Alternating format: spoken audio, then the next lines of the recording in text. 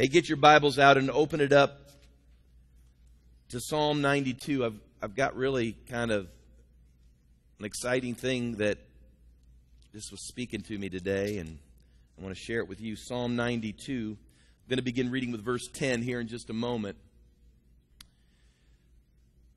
My lesson tonight I entitled, A Fresh Anointing for a New Day.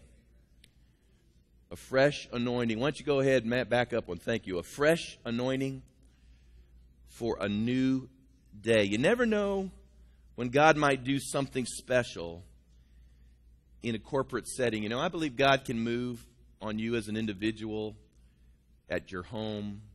You could be driving in your car and all of a sudden Spirit of the Lord comes and can minister to you.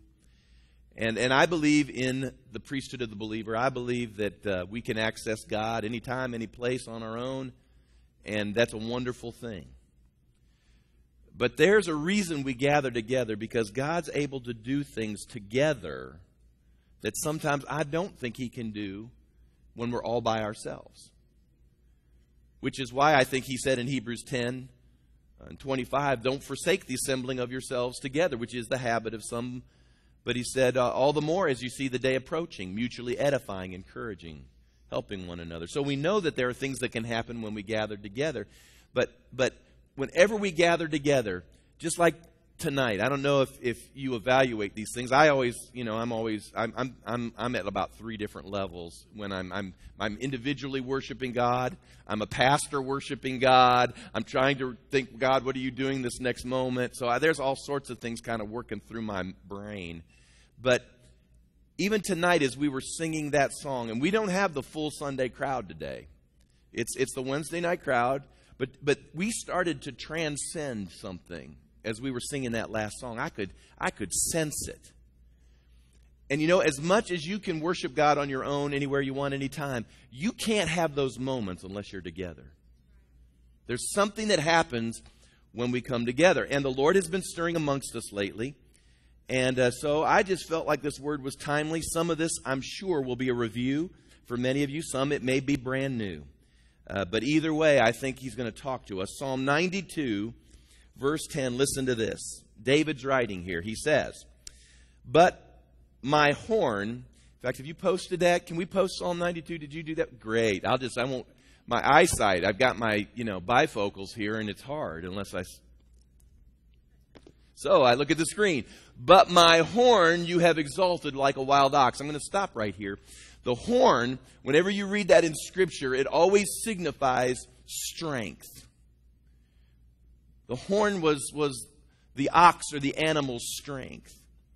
And it actually, I put down here, it is strength and power. You know, you don't mess with an animal that's got horns. I mean that's their strength. You cut off their horns and you cut away their whole ability to defend themselves or to be aggressive or anything else. So anytime you see horn in Scripture, it has to deal with strength. And he says, my horn you have exalted like a wild ox. Well, how did that happen? How was his strength increased and how was his strength exalted? Well, he tells us, he says, I have been anointed with fresh oil. Now, I didn't say stale oil, did he? Nor did he say old oil. He said fresh oil. Next verse. My eye has also seen my desire on my enemies. My ears hear my desire on the wicked who rise up against me. The righteous, though he says, shall flourish like a palm tree. He shall grow like a cedar in Lebanon. Next verse. Those who are planted in the house of the Lord shall flourish in the courts of our God. Now you see, that's a great verse for explaining to folk why it's really good to be connected. Because if you're connected in the house of the Lord, if you're planted in the house of the Lord, you begin to flourish. I found that to be true. It says that they shall still bear fruit in old age. Hallelujah. All of us AARP members. It says they shall be fresh and flourishing.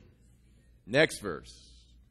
To declare that the Lord is upright. See, that's why He gives you longevity. That's why He gives you strength. to declare that the Lord is upright. He is my rock, and there is no unrighteousness in him. I'm going to talk about that psalm here in just a second, but I want to talk about fresh anointing, fresh oil. I grew up in church, started faithfully back in the late 70s and the early 80s. And a lot of our churches in those days, and I know many churches still do, they use the old 1611 King James Version. Nothing wrong with that. I use the New King James Version. Nothing wrong with that either. But the old King James Version, whenever it reached a verse that said anointing, they would use another word. It was called unction. And you'll see that in the old King James Version. Unction. Unction. And I can remember we would go to prayer meetings, and oftentimes at prayer meeting, everybody would get together, the saints would get together, and we would pray. And as we would pray for the preacher. That's what we really didn't call him pastor. We called him preacher. I have a few people still like that call me preacher. Although around here, I guess mostly we say pastor. But there we said preacher. Give the preacher unction. That's what we pray. How many of you remember praying like that? Unction. Give him unction. They didn't do that in the Catholic Church, Ed? They didn't do that. Okay. All right. Now, what that meant to us, we didn't know what that meant. We just knew that's what you're supposed to pray. And what that meant kind of in our psyche meant that if he had unction, he yelled. Unction equals yelling. That's how we understood it, because that's when the anointing came, when he hollered. If you ever wondered, when does pastor get under the anointing? When he hollers. Unction. He has unction. The problem was, though, because of that, we tended to see unction or anointing reserved only for the ministry. But I want to share something with you tonight. All of us need unction to function. I'm going to just show you 1 John 2:20. Look at this verse. 1 John 2:20. Post it. But you, everybody say that's me. Yeah, but you have an anointing from the Holy One, and you know all things. Now, I know that passage sounds like everybody's a know-it-all. What he means is that when an anointing is in operation, at that moment, you are supernaturally empowered to really do more than you even know. All right? But it says you have an anointing. So it's not just for pastor. It's not just for apostles and for prophets and maybe for people that work in the church or whatever the case may be. You have an anointing. Jump down to verse 27. It says this, but the anointing which you have received from him abides in you, and you do not need that anyone teach you. Of course, he's referring to that again. But as the same anointing teaches you concerning all things, and is true, and is not a lie, and just as it has taught you, you will abide in him. I like this verse because it basically says to me there's an anointing for all things. Everything in life that you face, there's an anointing for. So is there an anointing to do ministry? Of course. That's pretty much the only thing most of us have ever thought about. But can I just share this with you? There's an anointing for business. There's an anointing for parenting. How many of you know that in this day and age, if we got youngins and they're growing up, we need an anointing to parent? I can tell you I cried out to God for an anointing to parent, and I still do. Help me, give me an anointing to parent my kids. I believe that there's an anointing for marriage. I mean, if we're not going to fall into the 4 out of 7 divorce statistic, then I don't know about you, I'm going to need an anointing to make my marriage last a lifetime. Come on. I need some oil on that. Oil reduces friction. Amen. I need an anointing on my marriage. Now, knowledge is good. Knowledge is even important. We ought to get knowledge, but I want to share this with you. You won't get a breakthrough in your life unless you understand what the anointing is. What is the anointing? Let me give you the definition of it. Post that. The anointing. Definition. Slide. Coming. Power. Power for your purpose. That's what the anointing is. It's God's touch for the task. Power for your purpose. God's touch for the task. And oftentimes when the anointing comes, it carries with it favor. Now I'm going to give you some bad news here. Now I'll have some good news, but here's the bad news. God has called you to do something that you can't do. Yes, He has. He's called you to be something you can't be. He's called you to achieve something that is beyond your ability and capability. That's the bad news. Here's the good news. He sends an anointing for you to be and accomplish that. That's the good news. Now, let me go back to the psalm here. Let me go back to David's psalm and the need for fresh oil. Many times in Scripture, oil is used as the imagery to communicate anointing. Oil, if you see oil in the Old Testament, you can almost make the leap and say God is imaging and anointing here. Now, I'm not going to read you the passages out of Exodus 30. I'll just tell you that in Exodus 30, beginning with verse 22, the Lord commands Moses to create an ointment. He actually gives him the ingredients of this ointment, and it will be turned into an oil. And the Lord says to Moses, use this oil and put it on everything that will be associated with the tabernacle. So they're going to anoint the priests because they're going to be functioning in ministry, but they're also going to put an anointing oil on the tabernacle furniture. They're going to put an anointing oil on the utensils that are in there as well. And everything that was in the tabernacle was going to get the anointing placed on it. Because God, that signified, number one, it was separated for the work of the Lord. And number two was, it signified that God was going to use these things in order to minister and help His people. Now, boy, there's a message there, isn't there? About the anointing. Now, interestingly, that oil was not a one-time application.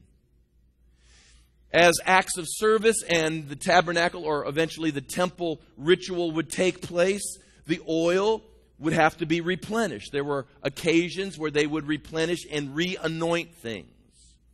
And the picture that begins to spring off that, as I was thinking about it today, I thought about that the point was that God was telling me you can't live off yesterday's anointing. Are you hearing me? The worst thing you can do is park on the spot where God used you or talked to you years ago. If you don't press forward with Him, you're going to find yourself one day to be a spiritual fossil. God is a forward-moving God. He's not going back. He's not looking back. He's not pining and whining for a day gone by. You know, God, think about this. Today, God is not somehow in the heavens kind of pining away saying, oh, if only we could go back to that tabernacle that Moses built me years ago. You understand? God's not saying that. God's not saying, oh, if only we could go back to that wonderful temple that Solomon built me years ago. That's not what God's saying. You understand? God left that and He's given us a new covenant and a fresh anointing. His tabernacle no longer is in the threads of the fabric and in the wood and the utensils. That's not where His presence dwells. His tabernacle is here. This is where He set up shop.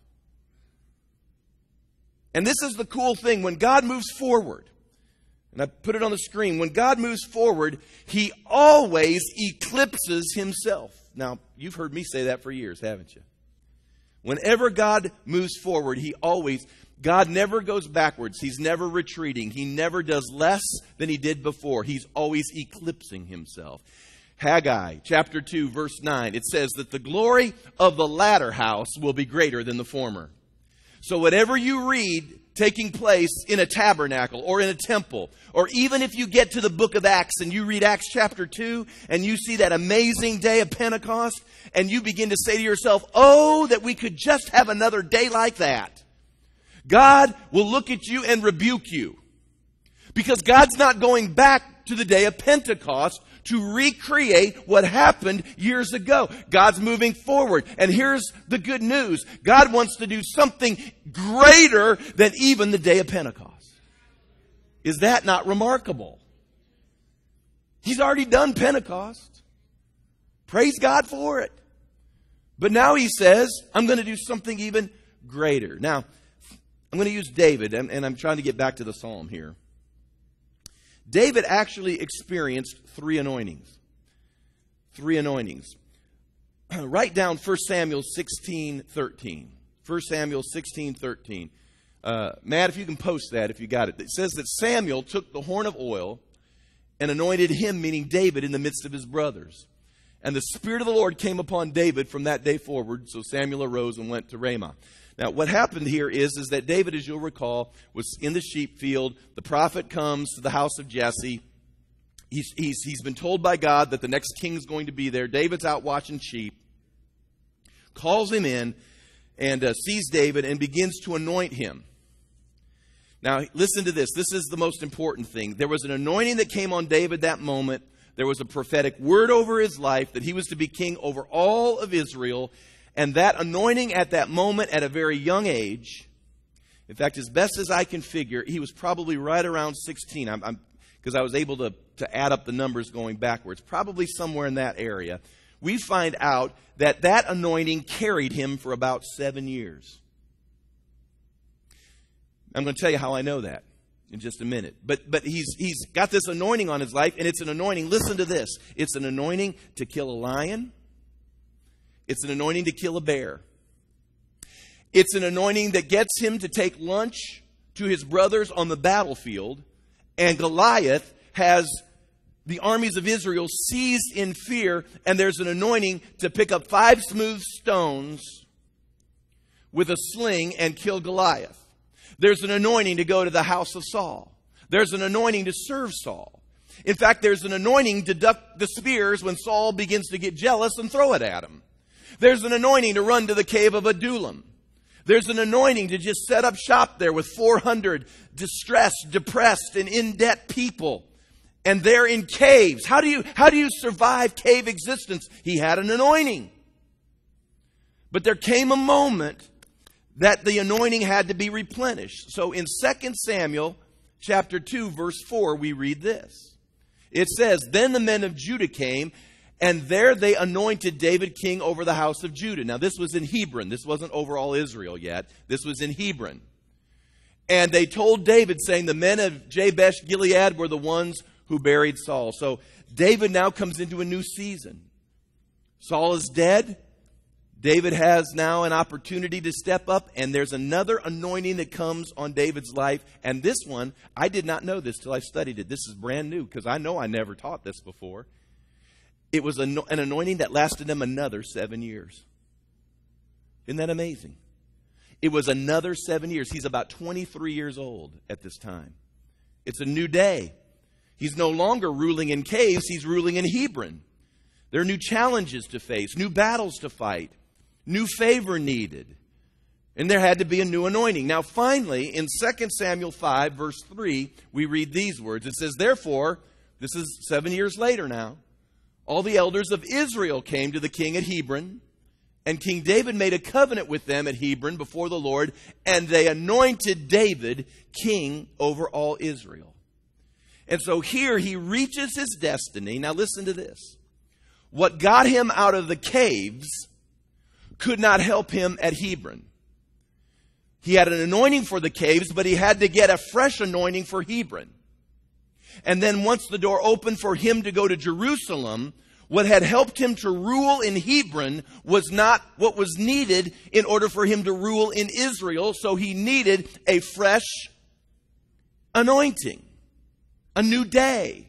I need a new anointing. Now, I just want to share this with you real quick. I'm seeking God for a new anointing in a new day. I mean, there was an anointing. Think about this. There was an anointing for Fort Johnson Civic Center. There was an anointing, for the Hampton Inn. There was an anointing for Legacy One. And there's an anointing here in this place as well. Praise God that He followed us. The Lord, I shouldn't say He followed us. I mean, the Lord led us and anointed what was going on and brought us through all these places. But God's wanting to take us to another place. And there's going to have to come another anointing for a new day, a fresh anointing for the next place, another anointing for the breakthroughs we need, an anointing. Let me tell you, I believe God wants to send an anointing for the Charleston region. We've not stepped into that anointing yet. But I'm telling you that anointing is stirring. Now, why is that important? Because the Bible tells us, like in Acts 10:38, it says how God anointed Jesus of Nazareth with the Spirit and with power.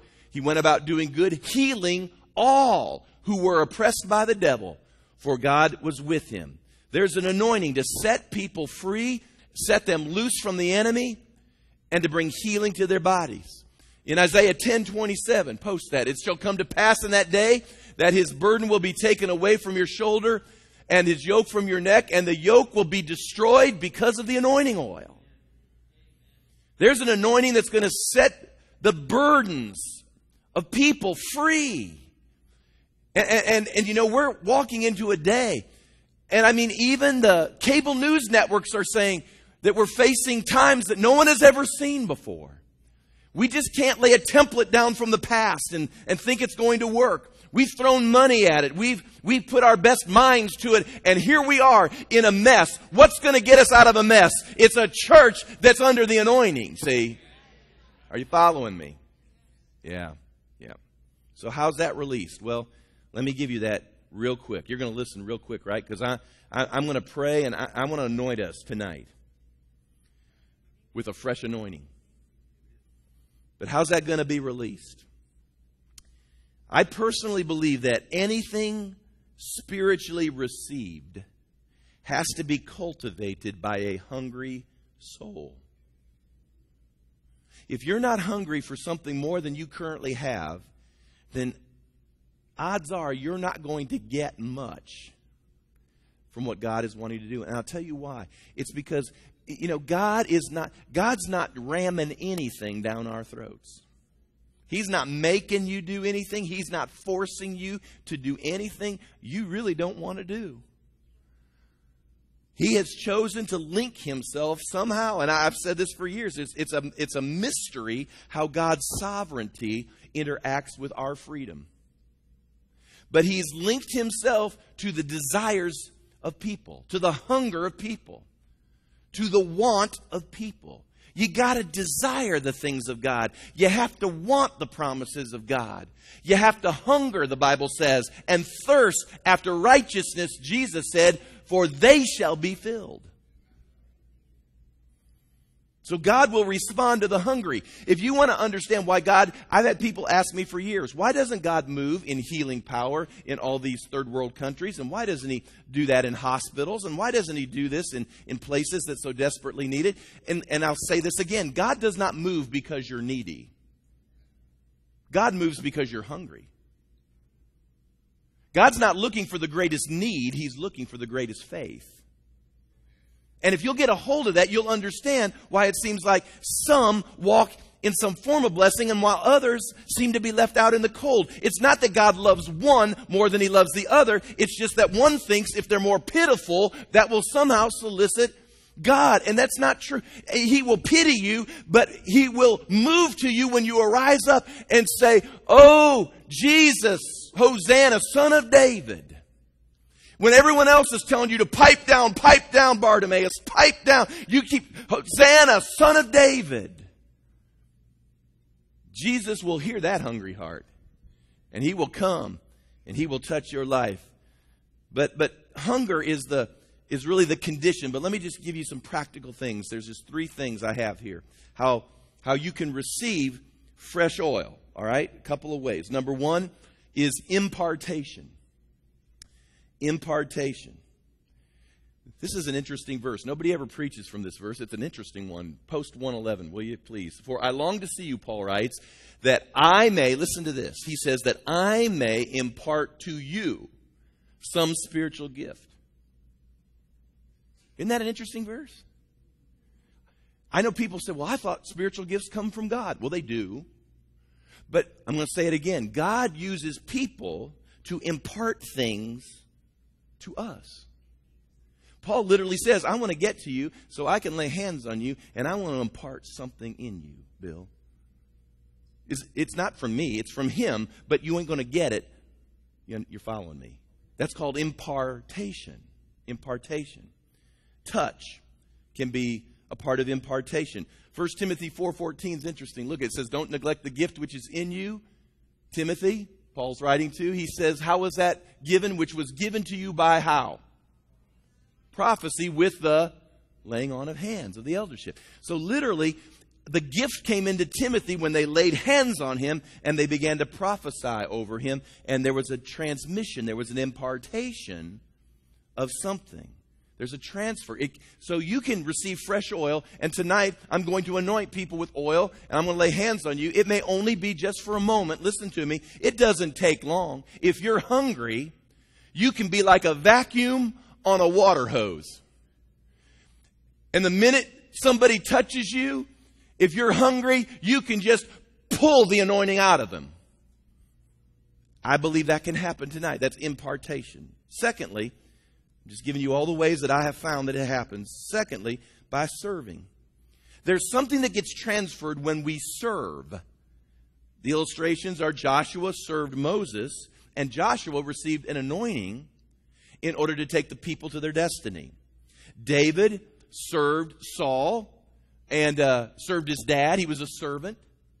And yet, there was an increase of the anointing out of that. Elisha served Elijah, and he received a double portion. Now, serving, this is really great if you'll get a hold of this. Serving is not just helping, but if you'll get a revelation of this, when you serve, you're literally forging an anointing in your life. Golly, if you could get a hold of that. Some of you are missing refills of anointing just by serving. The men that were with David in the caves of Adullam, they served him. And yet, when they came out, they were the ones that were the veterans and the officers and you know, the cabinet of David. They had an anointing to do that because of their service. And then finally, and I realize this one won't be the best of news, but it's truth anyway. There are divine price tags. Say, Pastor, what do you mean by divine price tags? Well, a lot of anointing I have found comes out of persecution. Comes out of pressure. Comes out of problems. Comes out of difficulties. Think about this, and you know this to be true. Many of you know this to be true. That if you press your way through a problem and you come out on the other side in victory, there's an anointing that's there on your life that you can talk to and speak to and minister to people who are in the exact same problem. Isn't that true? And you help them. Now, how did you get that anointing? Did you read a book? No. Did you go to college for that? No.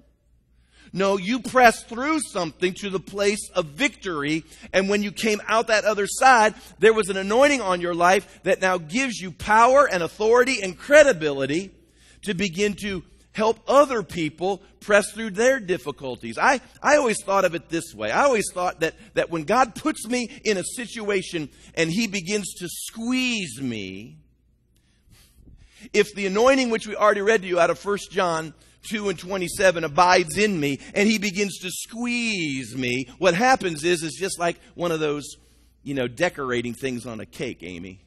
You know how you squeeze that thing and you decorate that cake? That's what He's doing to you. He's squeezing you. And and that's the question. What comes out of you? Well, we hope anointing. But what comes out of some people is yuck. Because you don't understand what God's doing to bring you into a place of new power. And I wrote this: God sets the price. The greater the destiny, oh sweet Jesus, the greater the squeeze. I heard 2 amens. I'm with you, man. But if you feel like you're getting the big squeeze, the good news is you probably got big destiny. Listen, man. I have found through my trials, oftentimes a new anointing appears. I want you to hear that, Wally, man. I've gone through some challenging days, buddy. But I'm here to tell you, I got squeezed in that, and now all of a sudden I get to turn around and I get to talk to pastors. And there's authority, and there's power, and there's credibility, but it wouldn't have been there if I hadn't been in the squeeze.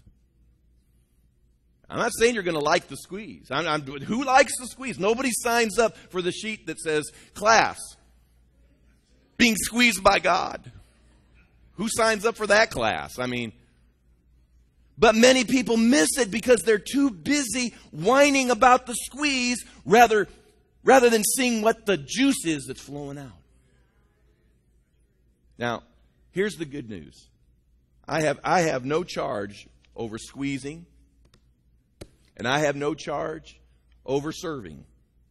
You got to choose. You got to choose whether you want to go through God's squeezing if you're in one of those times. Or you got to choose whether you want to serve. Nobody can make you do that. But here's the thing. I can lay hands. And whatever I have, this is what Peter said. He said, silver and gold have I none. But what I have, I can give. I don't have much money. Believe me, I've reached the place where I don't even think I'm all that smart. I don't have much to give. But what I have, I'm more than willing to give. Now listen to me. I'm seeking God for a fresh anointing for a new day. I want a congregation that's got fresh oil. Fresh oil. And let me just tell you, from a pastor's heart, I don't want you squeezed. I would spring you out of it if I can. In fact, I don't want you to have to go through a lot of the things I went through. So maybe this is God's moment for us to avoid the divine squeeze and just say, Lord, I just soon you pour it in me. I just soon you just drop it on me. And the anointing, listen, will break the yoke.